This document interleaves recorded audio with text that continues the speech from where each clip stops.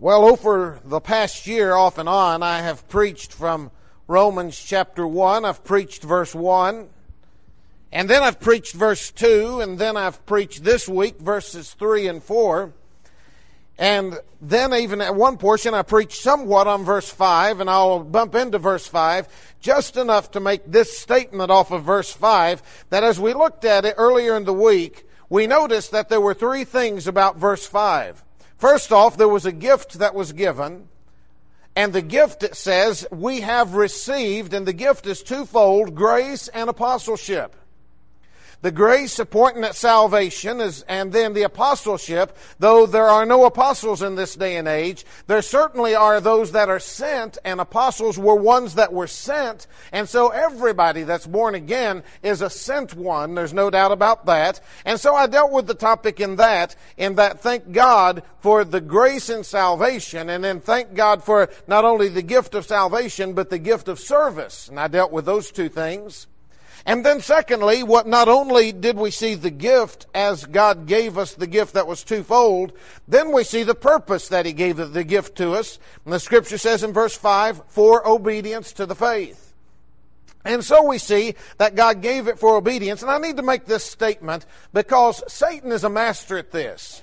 Satan is a master at having two counterfeits on this obedience to the faith. He would be happy if you had obedience without faith, or if you had faith without obedience.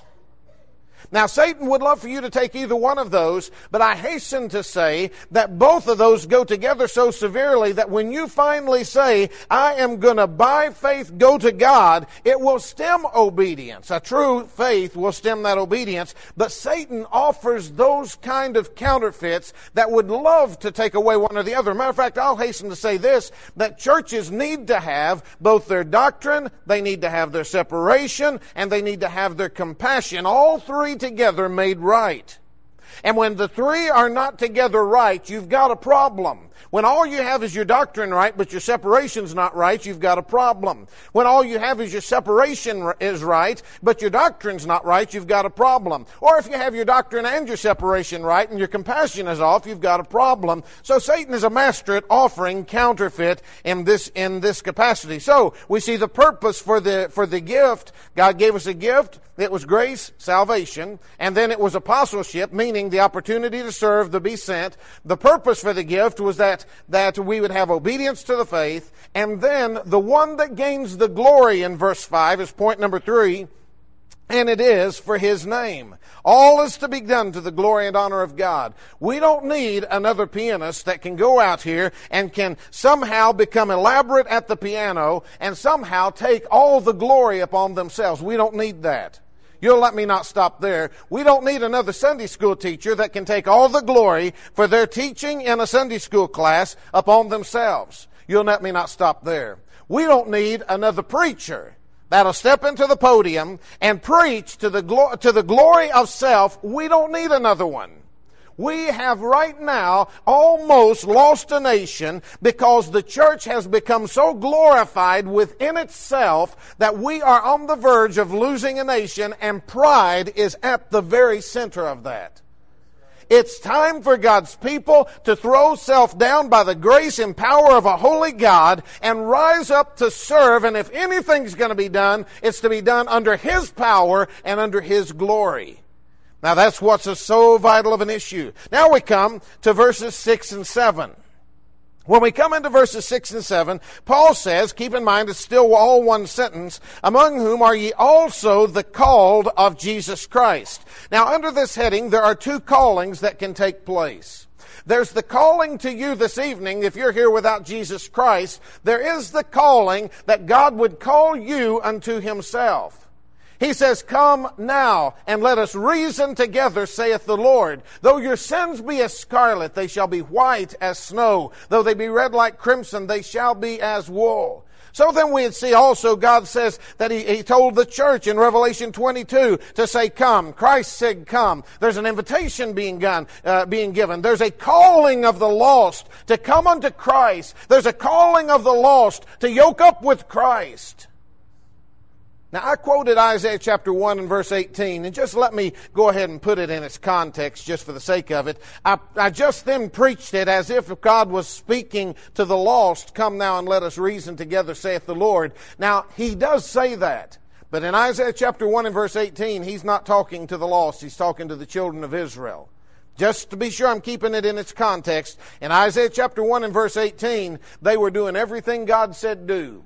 They were worshiping, they were making sacrifices, they were having their feasts, they were having all the things that God said do. But God said in Isaiah chapter 1, whatever verse I don't know, prior to verse 18, He said that they're doing it for vanity's sake, they're doing it for a show, they're not doing it to be obedient to God, they're not doing it to the glory of God. And when that took place, God spoke to the church, or actually to the children of Israel, and He said, "Come now and let us reason together."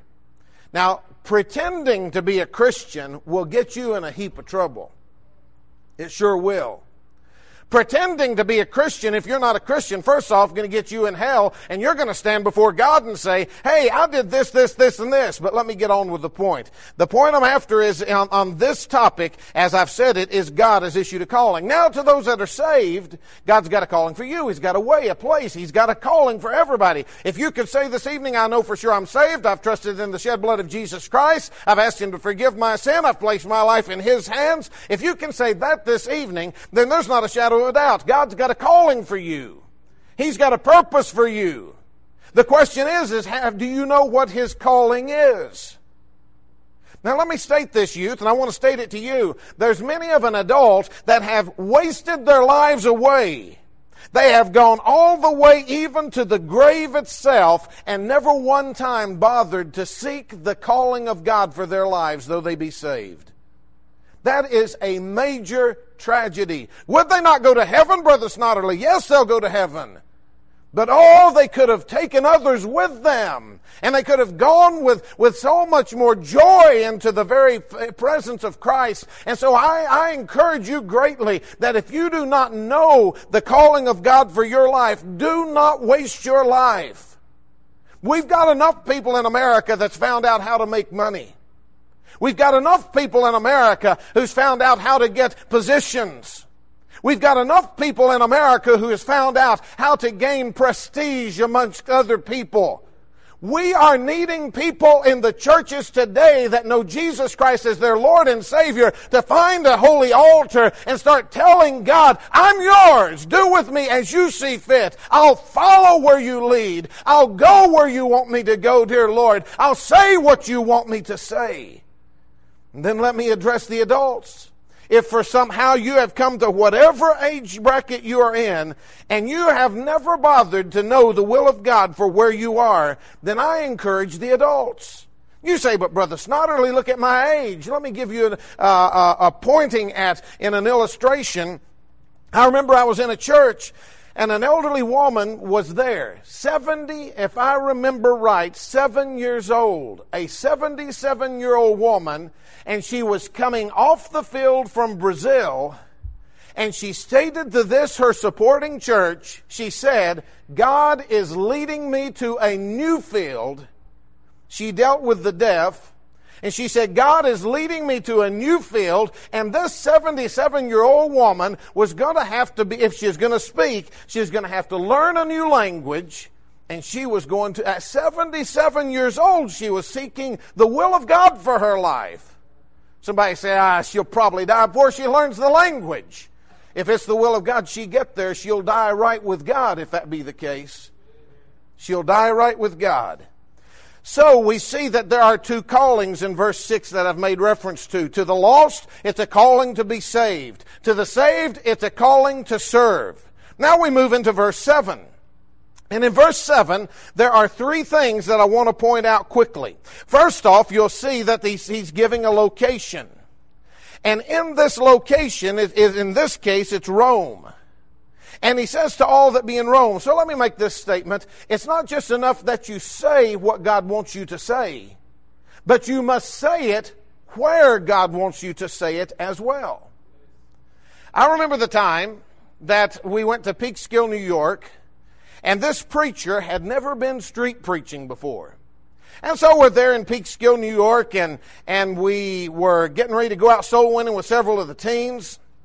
And while we're out with several of the teens and the pastor and myself, we came to this big park area, and we're passing out tracts and witnessing to people. And while I'm standing over on the side over here somewhere, I see my son James, and he's over here across the park, but I could see over there. And there's this little short woman, looks to be in about her 60s, has a turban about her head, and she's bouncing around James.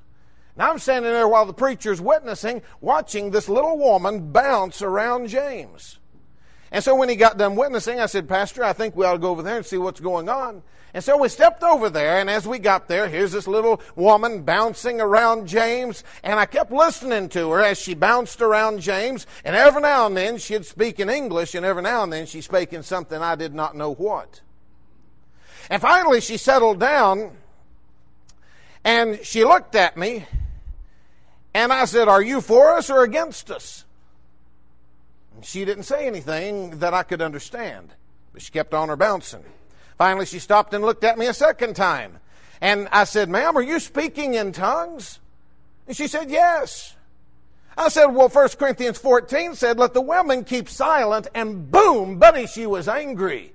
And it was on. This lady is now screaming at the top of her lungs, and it seemed to have some kind of an amplification. That was an amazing amplification.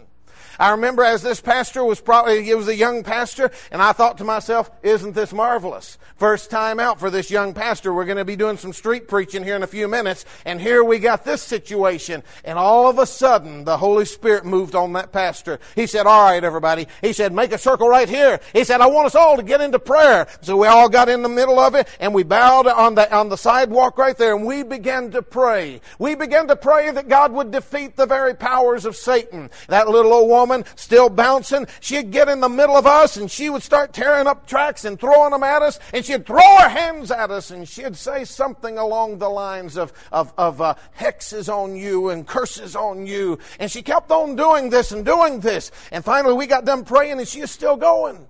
And the pastor, as we were walking this direction, and in my mind, as I was saying in my mind, Lord, please, don't let us quit. Don't let us quit. Don't let us give the ground back to that lady. And the pastor turns and he looks at me and he says, Brother Snodderly, he said, do you remember preaching out of Mark chapter 5 about that demonic man? And I said, yes, sir. He said, right over there's a half wall. Would you mind climbing up on that half wall and just pace back and forth there and preach that message here today? And I said, well, yes, sir, I'll be happy to. So I got there and I began to pace back and forth, preaching against demons. That little old woman's right at my feet, hollering and screaming right at my feet. I remember as I kept on preaching, I noticed all of a sudden up here somebody coming out of the balcony, out onto their balcony, and all of a sudden we got people looking down on us as we're standing there preaching, and she's shouting. And then there comes a car, and he pulls up at the side of the curb, and some lady gets out of that car, and she comes over and joins that little old lady. Now I got two women screaming. Listen, if it's not bad enough to have one woman angry with you, you get two women angry at you, you got serious problems. And so all of a sudden, here I got two sitting here hollering, and then the police show up. Police come over to us and they say, guys, you're going to have to be quiet. And over there's that little old woman still screaming, bouncing, and hollering, and they're telling us to be quiet. And so we talked a little bit, and finally we got the okay to continue preaching, and I began to preach as I was going back and forth, and I kept on going back and forth preaching, and I was saying, Lord, please, would you give me more power to preach than she has from her false god to be able to scream and holler the things of Satan? And God just let me keep on preaching, and finally I saw that little old woman wind down somewhere and go over there and sit down, and so I felt like a few minutes after that it was all right to be able to settle down and stop the preaching at that point. The point I'm after is this. It's not just enough to speak, but we got to have the location God wants as well. We've got to have the location God wants. He said, to all that be in Rome. Secondly, then there is the reception that's shown in this verse. He says, beloved of God. Now that's a reception that shows God receives folks into His family. Is that not a wonderful thing? It was in California just recently, and maybe I told this, but I'll tell it again because I'm not sure. I remember as James and I went out and were visiting with this one woman, and she bowed her head and she prayed 3 sentences that are along this line. She said, God, would you please, she said, God, I'm turning to you. Lord Jesus, she said, I'm turning to you. I have nowhere else to turn. She said, secondly, would you forgive me of my sin? And thirdly, she said, would you place me in your family? Now, buddy, that'll get the job done if it's with a sincere heart. And notice that last phrase she said, would you place me in your family? That's a reception. The reception of being received by God into His family. What a wonderful thing it is. See, this evening you say, preacher, you don't know how awful I've been. You don't know how bad I've been. You don't know how obstinate I've been to the Lord and Savior Jesus Christ. And I want to issue the gospel, the good news to you tonight, that He'll receive you if you will but receive Him and come unto Him. What a reception we have. And then we see the position that's there in verse 7. And the position is found in verse 7 as we see it saying that they are called to be saints. Called to be saints. Now, if you were to look for the word saints and kind of its origins and stuff of that nature, it definitely has a tie to a similar word, sanctified. Definitely has a tie to that. And so if you're a saint, then you're sanctified. Sanctified means you're set apart. And so most assuredly, we have the position of being a saint you say, I thought you became a saint sometime down the road maybe even after you die or something of that nature. No, you become a saint the instant that you trust Jesus Christ to be your Lord and Savior. That's the instant you are a saint. You are set apart. You're no longer of this world. You're no longer going with the broad path that's going to descend into hell itself, which brings me to the topic that I know God wants me to deal with this evening. I want to deal with this topic in conclusion, this topic of hell. See, the Lord and Savior Jesus Christ spoke more about hell than He did about heaven. And when Christ spoke, He said this. He said in Luke chapter 12 and verse 5, and I'm just going to quote it. This is a tract that I put together back about a year or so ago, and I'm just going to preach off this tract for the remainder of the evening. Christ said in Luke chapter 12 and verse 5, but I will forewarn you whom ye shall fear. Fear him which after he hath killed hath power to cast into hell. Yea, I say unto you, fear him. Now you're going to have to let me go over here and see if what I said was right or not. And it was. Alrighty, so he says that we're to fear him who hath power to cast into hell. The question is who is that?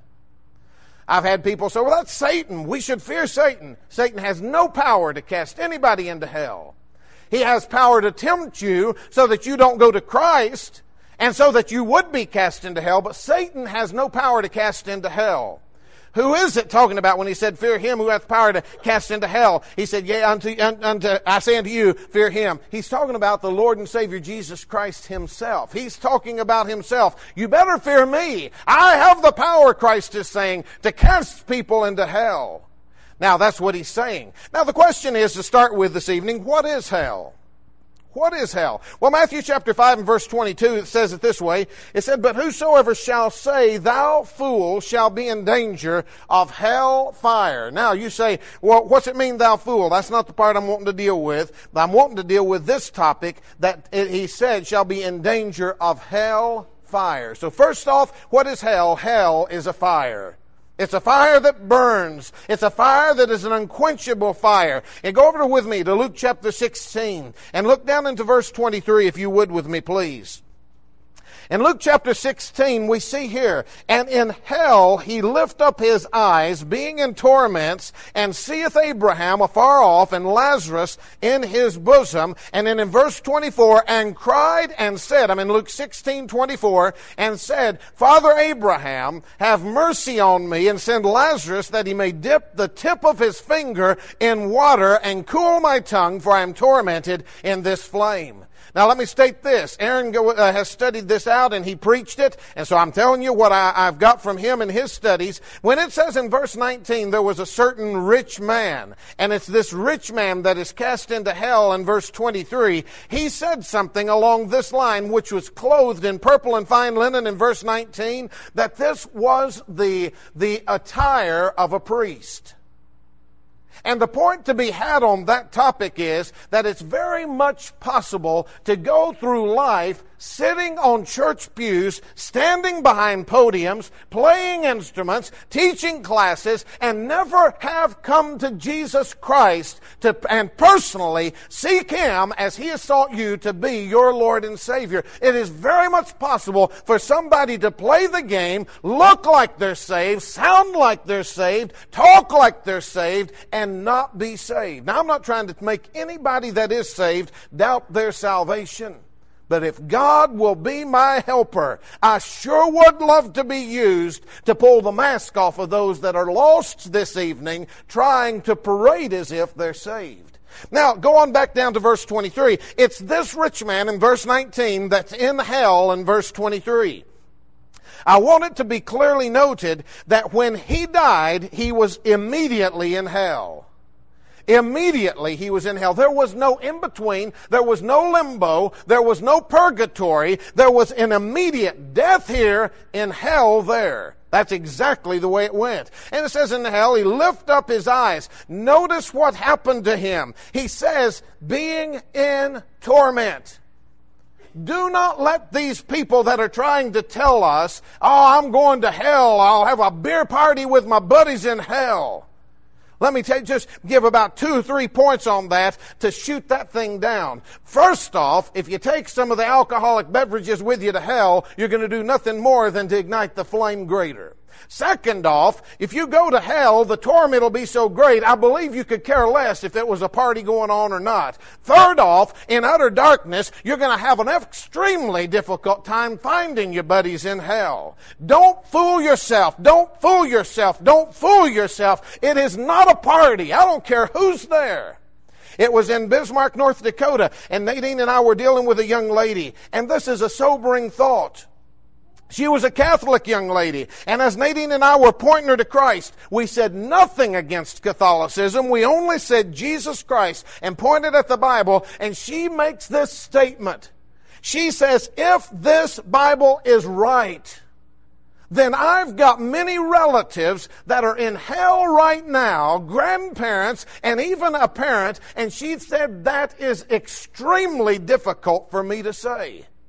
It was more than just saying, I recognize I'm lost and I'm needing a Savior. For her to say she was lost was to say that the same thing my parents did is what I've done, and my grandparents did is what I've done, and their parents before them is what I've done, and if what I've done is not going to get me to heaven, then they're not in heaven. And that was a major bother to her.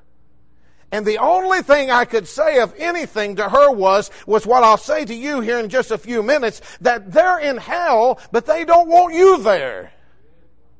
Though they be in hell, it is no consolation for somebody you love to come and be with you in hell. That is no consolation. If there's any consolation in hell tonight, friend, if you have a loved one, if you have a friend that's in hell tonight, if there can be any consolation for any comfort in hell to them, it would be if you did not come there.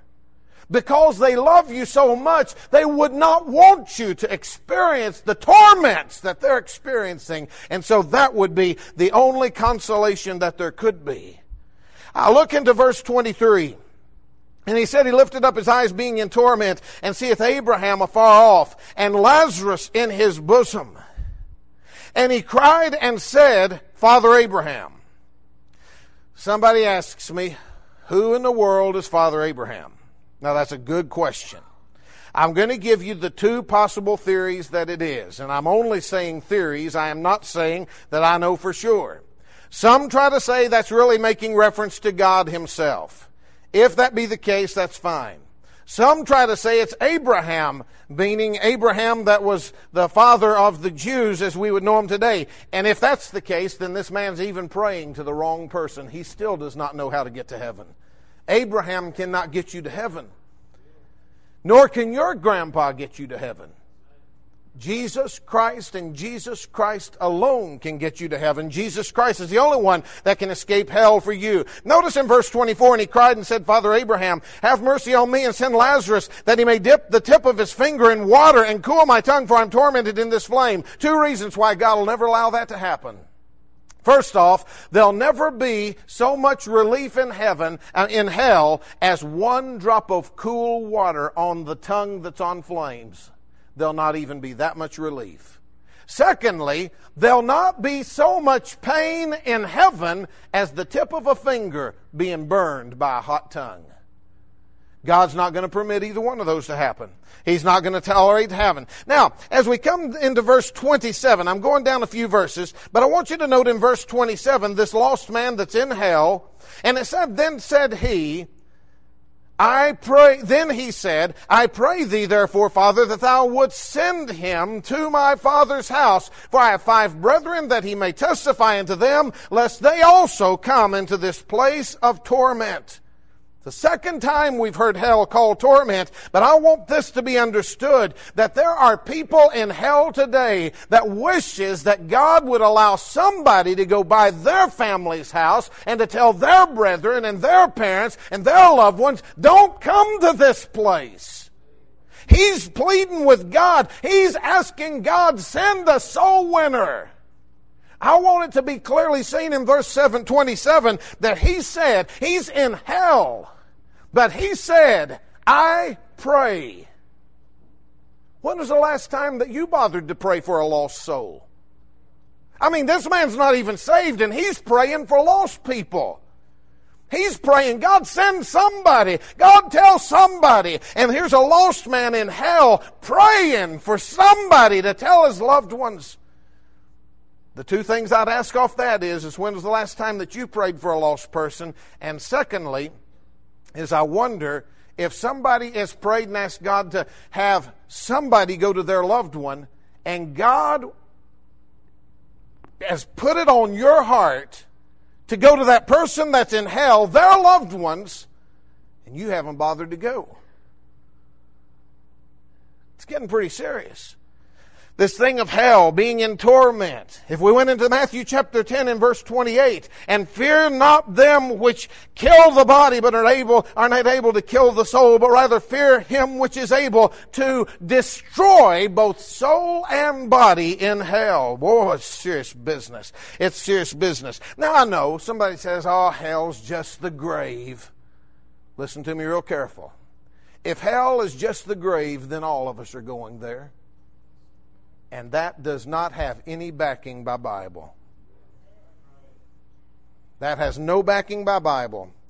Let me make this statement that it's extremely impossible to believe or to think that there is no hell and believe this Bible both at the same time. They contradict it. You've got to say, I'm just not going to be a Bible believer and think there's no hell, no flame in hell. Or you've got to say, and I don't care who says there's no flame in hell. Or you've got to say that the Bible's right, there certainly is. Now let me ask another question. How long will hell last?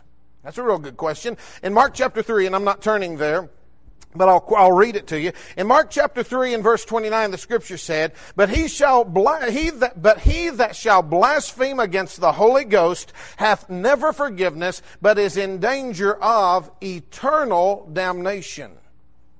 Eternal damnation. Now I tell people that salvation, God says it's eternal life. Here God says this is an eternal damnation. What a tragic thing that is. Now, the next thing I'll deal with is who goes to hell. Who goes to hell? Matthew 25:41. God has all of mankind divided into 2 groups.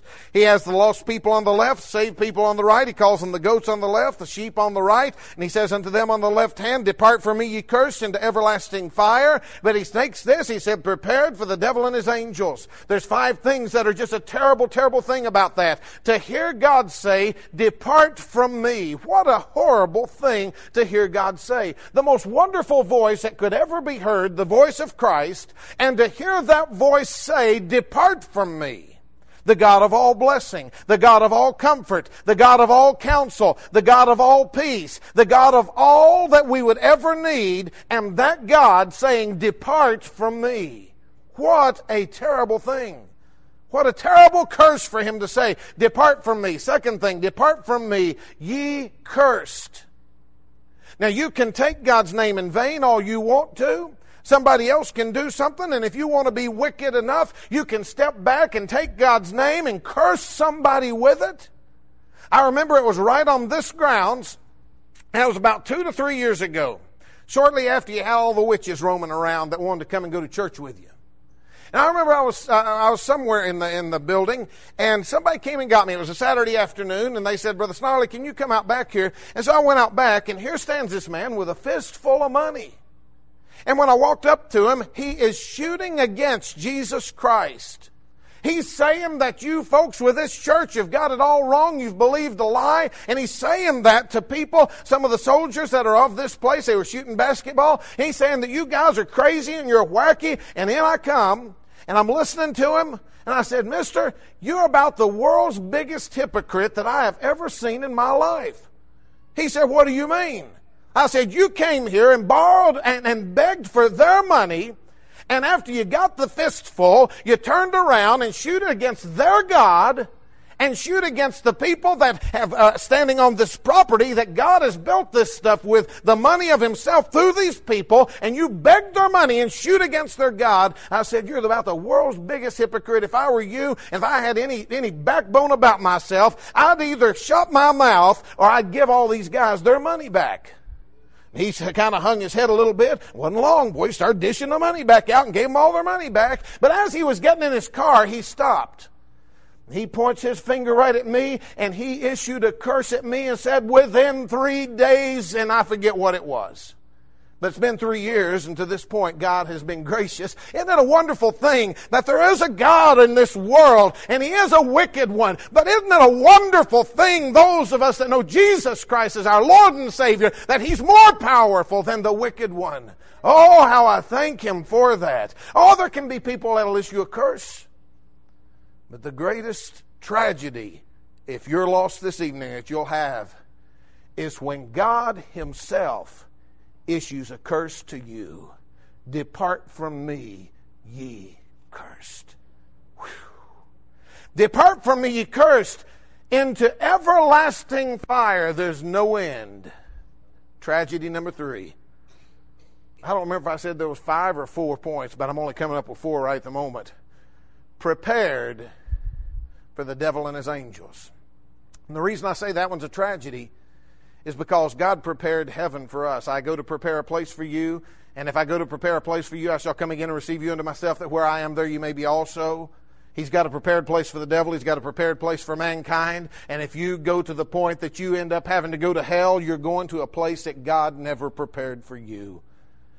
To have to say you'll never get home. What a tragedy. What a tragedy. So who will go to hell? Well, the Scripture bear it out when He said, "Depart from me, ye cursed." He had divided the lost from the saved, those that had rejected Christ to those that had received Christ, and He's speaking to the Christ rejectors. "Depart from me." John chapter 8 and verse 24 says it this way, "I said therefore unto you that ye shall die in your sins. If ye believe not that I am He, ye shall die in your sins." And if you die in your sins, you're going to descend into hell. Well, how do I not die in my sins? Go to Jesus Christ. He bore your sins for you. He took your clothing of filthiness and your clothing of sin, and then He will robe you in righteousness so that you do not have to die in your sins.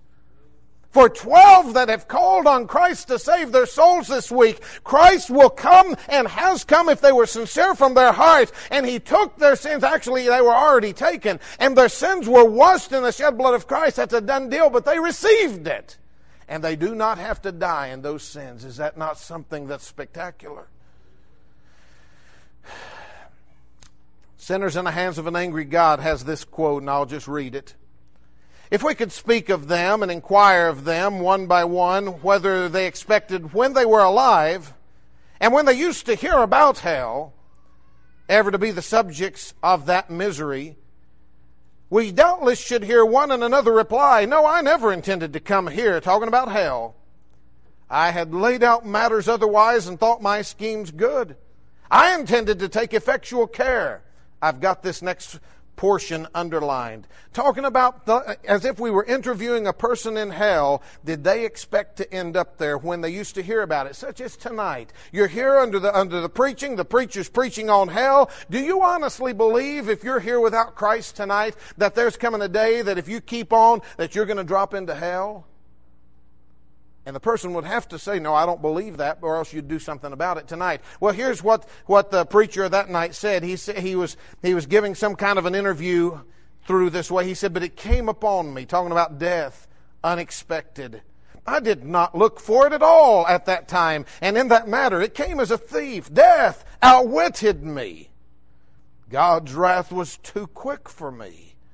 Oh, my cursed foolishness. I was flattering myself and pleasing myself with vain dreams of what I would do hereafter. And while I was saying peace and safety, then sudden destruction came upon me.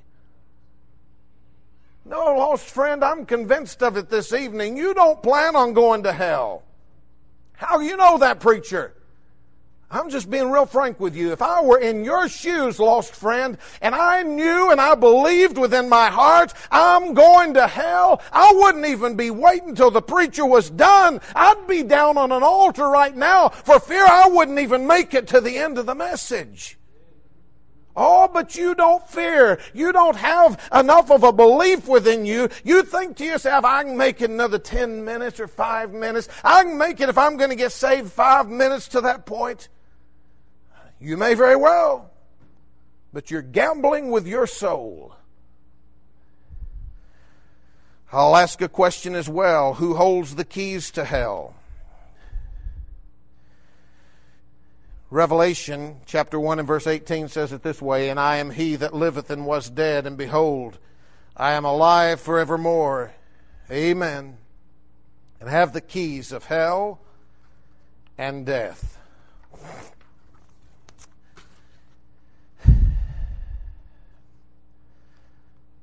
One day I got to thinking what a terrible sound it would be. Christ has the keys of hell. What a terrible sound. I guess I would deal with what a terrible sight. To stride into the very presence of Jesus Christ and see Him holding the keys of death and hell, of hell and death, on His hip. And as I come to His presence, the one that I've rejected and said, no, I'll have nothing to do with Him, I can do it my own way. And all of a sudden I see the one I rejected holding the key to a place I never want to go. What an awful thought. What an awful thought to see Him reaching for the keys. What an awful thought to witness Christ walk to the gate of hell, insert the key into the keyhole, and turn the key and unlock the gate for you, friend. And as that gate comes swinging open, and to have Christ gather you up and to cast you into hell itself, what a terrible sound it would be to hear the gate of hell squeaking on its hinges as it goes thudding back shut, and to hear that key turn in the lock, eternally locking you in hell, which will later be dumped into the lake of fire. What an awful sound and sight. But then the joy that day as I thought about that flooded my soul on what a blessed sight. To stride into the very presence of Christ Himself, the one I received as my personal Savior, as in September or October of 1973, the one that I gave Him my life and trusted in Him to be my Savior and the forgiver of my sin and the lover of my soul, and to walk into His presence and see those keys of hell on His hip and realize that the one who saved my soul will forever hold those keys, and that gate will never open for me. Hallelujah. What a God. What a God.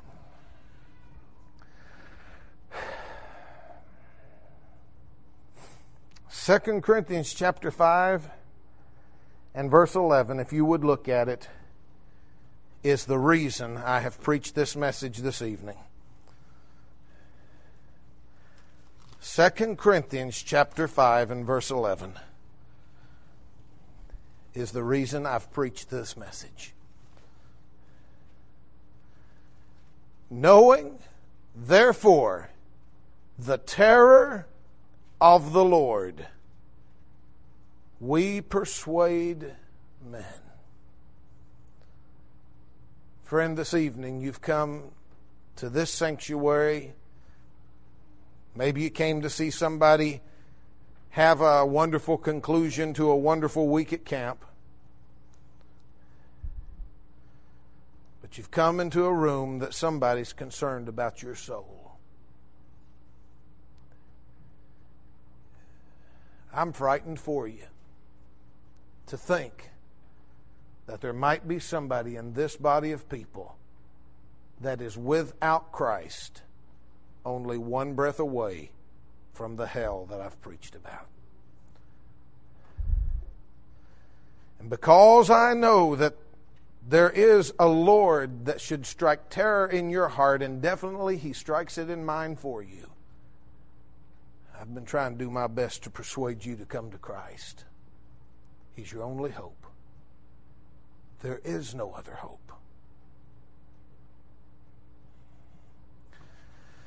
Acts 3:19 says, "Repent ye therefore, and be converted." Ephesians 2:13 says, "But now in Christ Jesus, you who sometimes were far off are made nigh by the blood of Christ." 1 Corinthians chapter 15, verses 3 and 4 says, "For I delivered unto you first of all that which I also received, how that Christ Jesus died for our sins according to the Scriptures, and that He was buried, and that He rose again from the dead the third day, rose again the third day according to the Scriptures." Let's bow our heads.